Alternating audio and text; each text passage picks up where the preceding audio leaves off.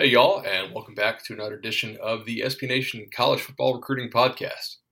This is Bud Elliott, the National Recruiting Director for SB Nation and its team blogs, and I am back from a nice vacation in Italy. Took 10 nights over there and got to see Rome, Florence, and Venice. I feel like from a recruiting standpoint, I timed it up pretty well. We had things happening in recruiting, as recruiting never sleeps, but not major things. So let's actually take more of a totality look this week. And first start off with some of the best commitments from the month of May. North Carolina added a big-time linebacker, Peyton Wilson, out of Hillsboro, 6'4", 225, 230, very athletic. That's a heck of a get. To land the top 100 national player, assuming that ranking holds up, on North Carolina, on the defensive side of the football, where before, they were really more of an offensive type team. For them to land a defensive player of that caliber is really impressive, and maybe speaks to North Carolina, if they can get a couple more of these type guys, being able to play some quality defense going forward. Really, in Chapel Hill for the longest time, it seems like they've been focused more on the offensive side of the ball. UCLA got four-star safety Stephen Blaylock from Bellflower, California, St. John Bosco. Obviously, if you're any type of college football recruiting fan, you know St. John Bosco, major powerhouse there in California. Texas flipped Caden Stearns from LSU. That was a bit of a surprise. He is a four-star safety, borderline five-star type out of Texas, and the Longhorns are just doing a great job right now on a recruiting trail, commit after commit, and not just numbers, but also quality. Tom Herman, as we talked about on a podcast several months ago, this is the make or break year oftentimes for first-year head coaches. The first recruiting class is not really big of a deal. You only have a couple months to make relationships with kids. The first full recruiting class, which comes after your first signing day, that's going to be the one that really makes or breaks you in most cases. And here, Tom Herman is off to a great start at Texas. And God, if you watch the NFL draft, the Big 12 needs Texas to become Texas again. Oklahoma can somewhat do it, but they can't do it on their own. And the rest of these Big 12 schools just don't have the cachet to bring in enough elite recruits and turn them into top talents and become nationally relevant. We saw it with pick your school that was decent for a while in the Big 12 while Texas was down, but they couldn't sustain it, and they really couldn't get over that hump into a national championship type game. The Big 12 badly needs Texas to do this, and Texas is doing it. They have a young, aggressive staff that's going out and making good contacts with kids. They're seeming to avoid some of the mistakes made in the Charlie Strong administration, and yet benefiting as well from some of the pluses of the Charlie Strong administration. I feel like Herman is inheriting Texas at a much better place than Strong inherited it from Mack Brown. Kentucky picked up four-star guard Marquand McCall. He's out of Oak Park, Michigan, widely considered one of the best five guard prospects nationally. And that's a hell of a get. I mean, a big-time player, huge, but can also move. You don't see schools like Kentucky sign a kid like this. So I'm interested in knowing more about his backstory and exactly why he picked Kentucky. I have not spoken with him, so hopefully I'll run into him on the camp circuit and pick his brain and say, hey, good for you having the guts to go out and follow your heart. Why was Kentucky the right fit for you? Maybe there's some sort of legacy situation here that I'm not familiar with.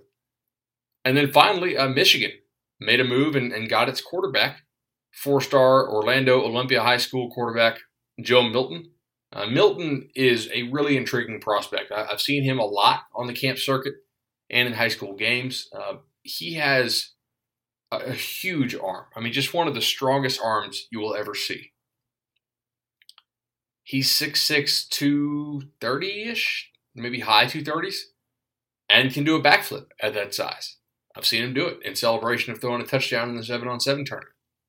Very athletic. Doesn't like being called a dual threat quarterback, but look, you can call yourself whatever you want. You are what you are, and he is definitely a dual threat.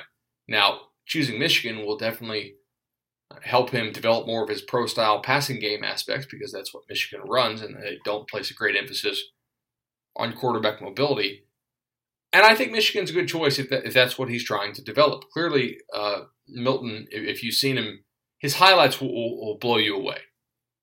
Highlights don't tell the whole story, though. He has major accuracy issues, sometimes can be pretty slow to read defenses, even in a 7-on-7 setting where there's no pass rush and everything is set up for the quarterback to succeed. I thought one notable example of this, he threw an amazing strike on a skinny post to score a touchdown for his team in a 7-on-7 tournament.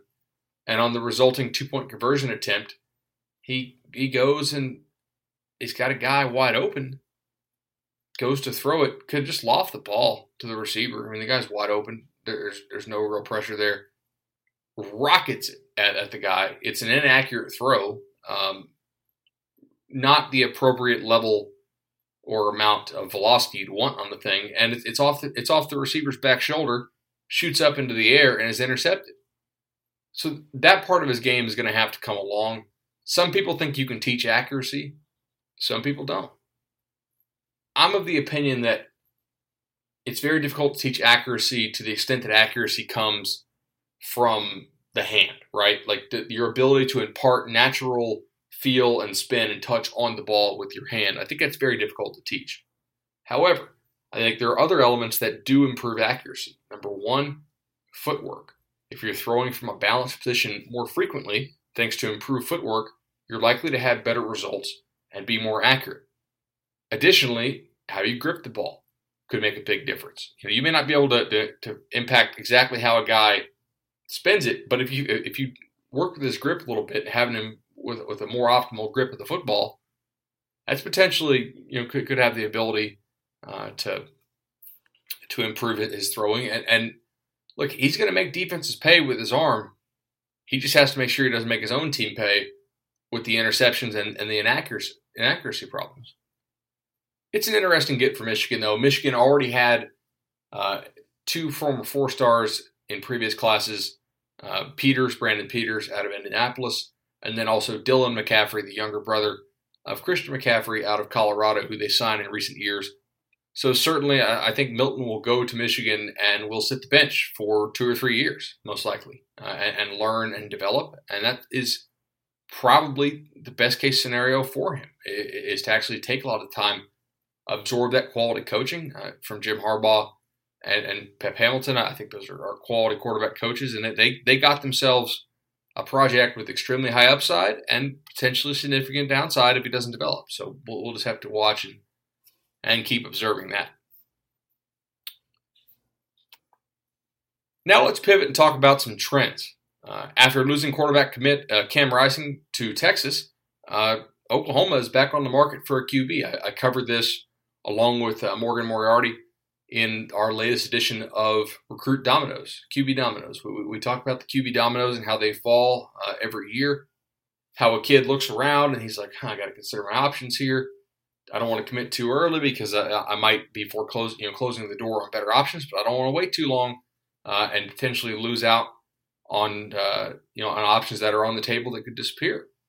And consequently, schools are the same way. They have to decide, do we want to take a commit from this kid, or do we want to wait on another kid? When should we offer this prospect? All those things are important factors in the world of quarterback recruiting, and it's a delicate dance that both schools and prospects must execute here. It makes it tough. So Oklahoma lost Cam Rising to Texas. We profiled that. So now the Sooners need a QB, and it could be former Cal QB commit Adrian Martinez, who's out of California. Martinez back on the market. A lot of Oklahoma people feeling pretty good about this. A lot of Tennessee people also feeling good about this. We know that Martinez has visited Tennessee. Oklahoma went to see Martinez as well. I honestly don't know where he's going to go. I'm pretty sure it'll be one of those two at this point. I'm also interested, if it is Tennessee, to see what happens with Michael Penix, quarterback out of Tampa Bay Tech, who committed to Tennessee probably, 5-6 weeks ago. That'll be interesting to track. Does Tennessee want to take 2 commits? Probably. Does Penix want to play or sign in the same class as another quarterback? Yeah, I don't know. I mean, that's something that you're going to have to watch and see. A lot of times quarterbacks don't, a lot of times quarterbacks would prefer to be the only QB in that class because at that point, absent some sort of redshirt deal, transfer for one player is almost an inevitability. Also, Oregon has picked up 9 commitments in the span of a month, starting in the second week in April. That's pretty damn good. And what makes it even more good is that they are not only 9 commitments, that's a lot of volume.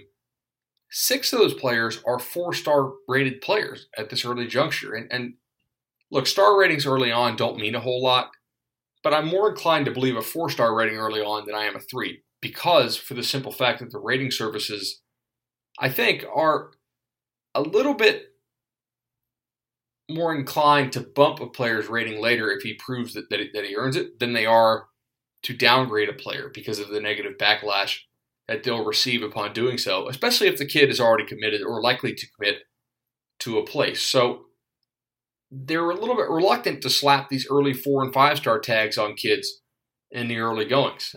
I looked this morning and I saw 247 only had 9 5-stars, not on the composite, but on their own rankings. And I applaud them for that. We should wait longer as an industry to rank kids. And the reason why kids are ranked early on is so that these websites can sell subscriptions, basically, because their subscribers want to know, how many stars is this kid rated?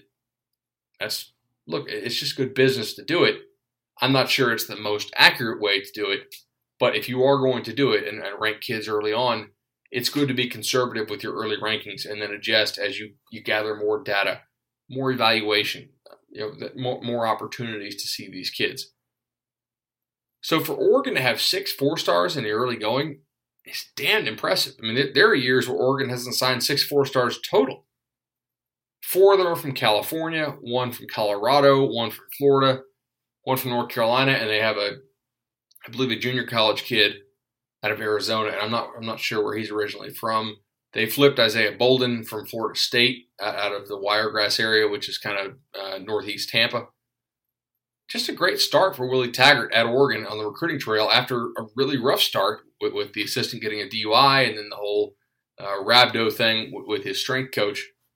I can't speak to those as much, but on the recruiting standpoint, they're doing a great job. And he has to, because let's face it, the landscape at Oregon is not the same as it was when Chip Kelly took over.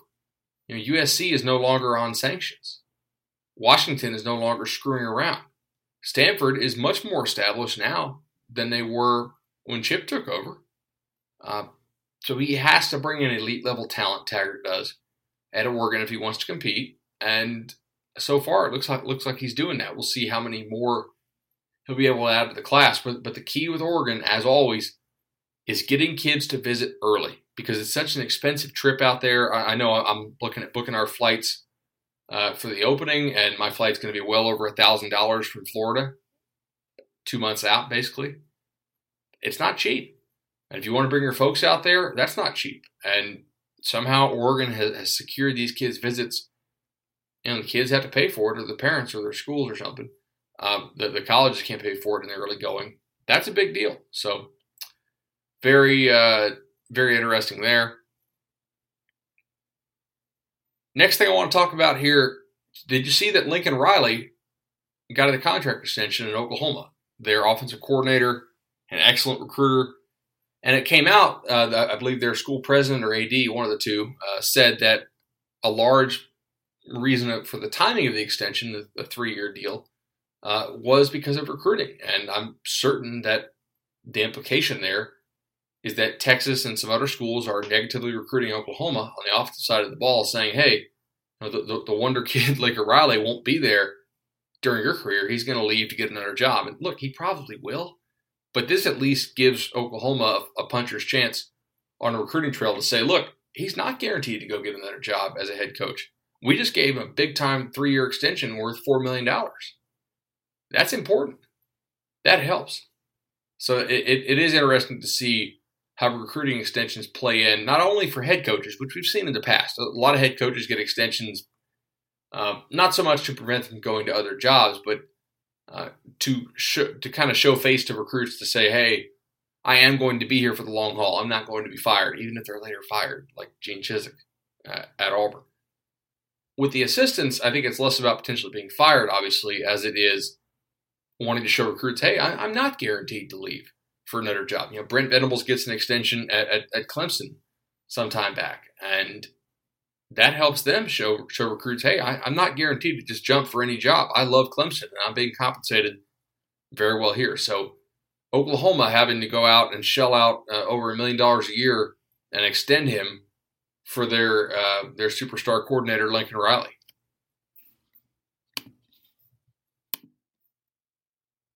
Turn now to the 247 Sports composite team rankings, and there's definitely some weirdness going on here. If you check this out, Alabama is 46th nationally as of this recording. Georgia is 63rd. On the flip side, Minnesota is 11th, Northwestern is 13th, and Kansas is 22nd.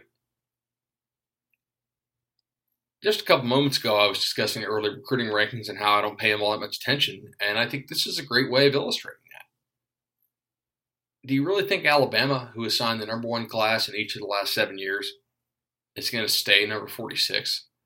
Or that Georgia, who signed a number 3 class last year, which was better than number 1 classes in several previous years, just happened to go up against historical Ohio State and historic Ohio State and Alabama classes.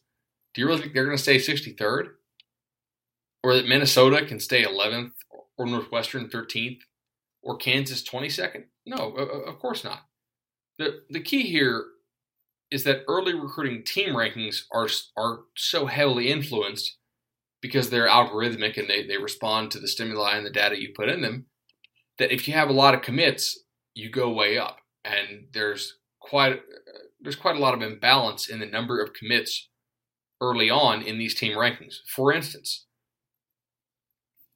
the team with the most commits in the team rankings looks to be Miami. They're number 1.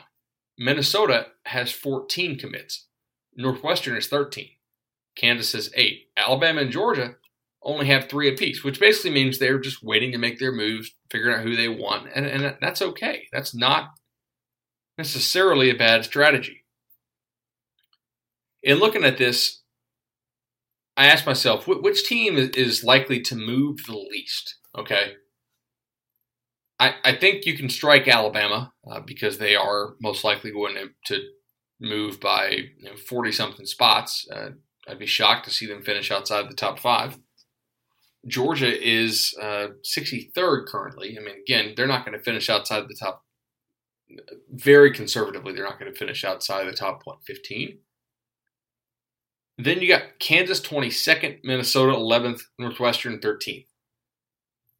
I got to tell you, it might be Kansas that has the most staying power out of this group relative to where they are. I could see Kansas only sliding back 20 spots, or maybe it's Minnesota. PJ Fleck is doing a great job at Minnesota. He's ruffling some feathers up at the Big Ten, and he kind of reminds me of like Urban Meyer on a much smaller scale. If we recall, when Urban Meyer got to the Big Ten, you had a lot of older coaches who complained about how he was doing things and how that's, we don't want that sort of SEC cutthroat style of recruiting coming up in the Big Ten country. That's just not how we do things here. Well, if it's not against the rules, smart coaches are going to take advantage of those loopholes and take advantage of what a strong work ethic will do for you. And they're going to press. And just like Urban Meyer has, PJ Fleck is doing a great job early on. And look, they're not going to finish with the number 11 class in the country, but it's not entirely crazy to think that Minnesota, if they have Goodyear on the field, could have a top 25 class, which would be a tremendous, tremendous get for PJ Fleck. I definitely like that a lot. Love seeing young coaches come in and recruit. Recruiting is, in my opinion, the most important part of college football recruiting, or of college football coaching, because you are not only the coach, but also the GM. It's just a big deal. I updated my annual piece on how short receivers are not getting drafted early. But it's not the case for short cornerbacks. They are getting drafted early. So I put together this year, and I always go year by year, but this year I now had 5 years of data to go with. And so I looked at it and I said, okay, in the last 5 drafts, 73 DBs under 6 foot have gone in the first 5 rounds. You want to know what the number of receivers is under 6 foot who have gone in those first 5 rounds in the last 5 seasons? Only 32. Less than half. About 70% of your picks at those 2 positions who are under 6 foot are going to be defensive backs. And look, it's true that there are somewhat more defensive backs overall drafted than receivers, but not this many. It doesn't account for the height, preference gap that we see. The disparity is one of height. It's not one of just pure picks. And if I'm a recruit, I'm sitting here thinking, and I talk to recruits about this, and they don't really buy it. But maybe they should. The NFL rules that prevent all this clutching and grabbing, it's just a paradise for small receivers. And as such, small receiver skills are devalued because almost any decent slot receiver out there can go and play. And so slot receivers are not getting paid via the draft. They're not really getting paid that much in free agency. But they're certainly not getting paid via high draft picks as teams continue to look for positions that are more difficult to fill. It's sort of like how we saw running back maybe 10 years ago when teams figured out they didn't need just one guy. They could go with a committee, spread out their risk sort of between multiple backs, and yet also generate similar production. If I'm a short receiver out there, I'm probably looking and thinking, man, I should maybe consider playing a little maybe a little DB and at least try it. See if you can do it, because your chance of getting drafted highly as a short DB really are just that much better than they are if you are a short receiver. All right, now we can get into a little bit of sort of what I'm hearing on where some of the top 10 players in the country who are uncommitted could end up. First, we'll start with Micah Parsons, who is the number 1 uncommitted defensive end in the country, at least according to the rankings. I think I might actually take KJ Henry over him, but for now, whatever. He decommitted from Penn State recently. There was some controversy that he named his dog something Ohio State related. Most people think Ohio State could be in the best position for him. He's out of Harrisburg, Pennsylvania. That would be quite a blow for Penn State not to get him back. But I don't think Penn State is totally out of that recruitment. Just had to wait and see there. I know that Parsons also today tweeted about how Nick Saban was the greatest, and I don't know if he was on a visit yet. I have to go check on that to Alabama, but certainly was tweeting some positive Alabama things. And I know that Florida and Florida State and Georgia are all involved with him as well. So that one actually could be a little bit before it finishes off. Pat Surtain Jr., yes, you are old, and you do feel old when a guy like this commits. Continues to have a top 2 of LSU and Florida State. Obviously, I'm pretty well sourced at Florida State. Have some decent contacts at LSU as well. And I will tell you that my LSU people feel a little bit better than my Florida State people about this, but I don't think either side is conceding that the thing is over or claiming that this race is over. Zamir White, excellent running back out of North Carolina. For a long time, people thought he was headed to Clemson, planning to commit at the end of June. I still think Georgia is actually going to be the favorite here. White is just such an electric player. Great moves, awesome balance, just quick twitches, all get out, man. A fun player to watch. Number 1 running back in the country. I like Georgia for him. Jamari Sellier is another kid who I really like, and I like that he loves playing guard. He was actually one of the rare kids invited to the opening last year. That almost never happens for an underclassman lineman. The number 1 guard in the country, a 4 or 5 star, depending on where you look. He's out of Atlanta, out of the Pace Academy, and I think there's a real chance that Georgia keeps him in state. The top out-of-state competition for Jamari is going to be Clemson. Clemson, which I'll talk about probably in the coming weeks at some point. I have a cool thing coming out on them. But Clemson is going to be very hard up for spots this year. But Jamari's a kid who, if he wants in, certainly will be able to have a spot. Jackson Carman out of Ohio. Again, this is another battle that Clemson's involved in, but I think they're probably running second to Ohio State. I know Florida State's trying to get in there. I know Alabama is also involved. The most recent visit he took was to Ohio State. I'm just going to wait and see which other visits he takes. He said some great things about Clemson recently. We may have a video of him on SBNation.com. Jackson Carman, just search for that, or on our Facebook page, the SB Nation College Football Facebook page. Either the number 1 or the number 2 offensive tackle in the nation, about 6'6", 290. And I like kids early on who have great body control, because it's so tough for these large body athletes to really control all that mass and use it in a refined, quick twitch way. But Carman seems to have the ability to do that, which I like. And look, that's why he's rated number 1. Terrace Marshall Jr. out of Bossier City, Parkway High School. I like LSU for him. I think LSU is going to throw the football a lot more this year.